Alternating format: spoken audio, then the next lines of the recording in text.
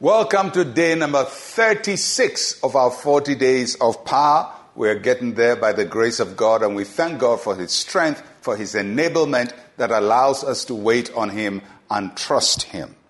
We are talking this week about proclaiming God's rule and affirming His authority in all our lives. And today we consider that all power belongs to God. Psalm 62 verse 10 and 11. Do not trust in oppression, nor vainly hope in robbery. If riches increase, do not set your heart on them. God has spoken once. Twice I have heard this, that power belongs to God. Power belongs to God. That is a truth we must not only hear, but we must believe and act on. That power belongs to God. So this passage focuses on power, and it warns us about things we should not rely on for power. And there are three things that the psalmist warns us against, and then announces to us where ultimate power resides. First, the psalmist says, don't rely on oppression.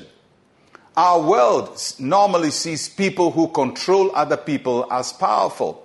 Sometimes, sadly, we also see our ability to control people as being powerful. Those in power positions use their position to oppress and to keep other people down. And then the people who are down wish they would get the power one day and also put other people down. But here the psalmist is saying power doesn't come from putting people down, or doesn't come from oppression.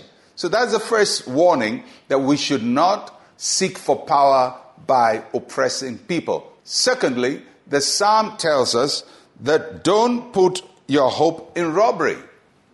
Why does it equate robbery to power or with power? Because many times we think a person who can have anything they want and everything they want, they can take anything, they are very powerful. And sometimes people brag and say, I can have anything I want to have. I can take anything I want to have. So there are women who believe they can have any man. There are men who believe they can have any woman. There are people who believe they can take anything that belongs to anybody. They can take your land. They can take your money. They can take everything that belongs to you. And they say, I'm very powerful. And the passage here says, don't rely on that for power.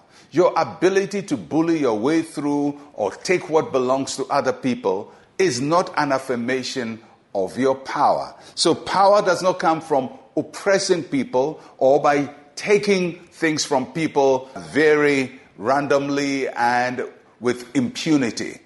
That's not where power comes from. Third warning, don't put your trust in riches. Well, most of us think that if we have enough money, we'll be very powerful. And there are people who say money can buy anything. Once I have money, I'm fine. But we've seen people with money who are not very fine. So that tells you money doesn't give you the ultimate power you're looking for. So the warning of the psalmist is, don't rely on oppression, don't put your hope in robbery, and don't put your trust in riches. So if these do not give us power, then where does power come from? That's why it says God has spoken once. Power belongs to God, and I've heard it twice. Power belongs to God. Power belongs to God. Now, why does it say God has spoken once, I've heard it twice? In other words, it means that God has said something and I hear it in my ear continually. Continuously, I'm reminded. I don't forget this truth. I don't forget this fact that power belongs to God. So God says it once, but we must never forget that lesson. The power belongs to God. And so when God gives you riches, don't rely on it, because power belongs to God. When God gives you position, don't put people down, because power belongs to God. When God gives you opportunity, don't take everything, because power belongs to God. We must remind ourselves of that. And in the Bible, there are people who found out that power belongs to God. The Pharaoh of Egypt learned very painfully that power belongs to God. He said, who is the Lord God that I should listen to him? Eventually, he had to let God's people go. Nebuchadnezzar learned very, very sadly that power belongs to God when he was reduced to the level of an animal. You don't want to be like these two guys where God has to take you to an extreme position before you realize this single truth: power belongs to God. Let's pray. Say with me, Heavenly Father, I have seen, heard, and know fully well that power belongs to you. Help me to never forget that. In Jesus' name, amen and amen. Power belongs to God. I'll catch you again tomorrow. I'm Pastor Mensa, Otabil. Shalom, peace, and life to you.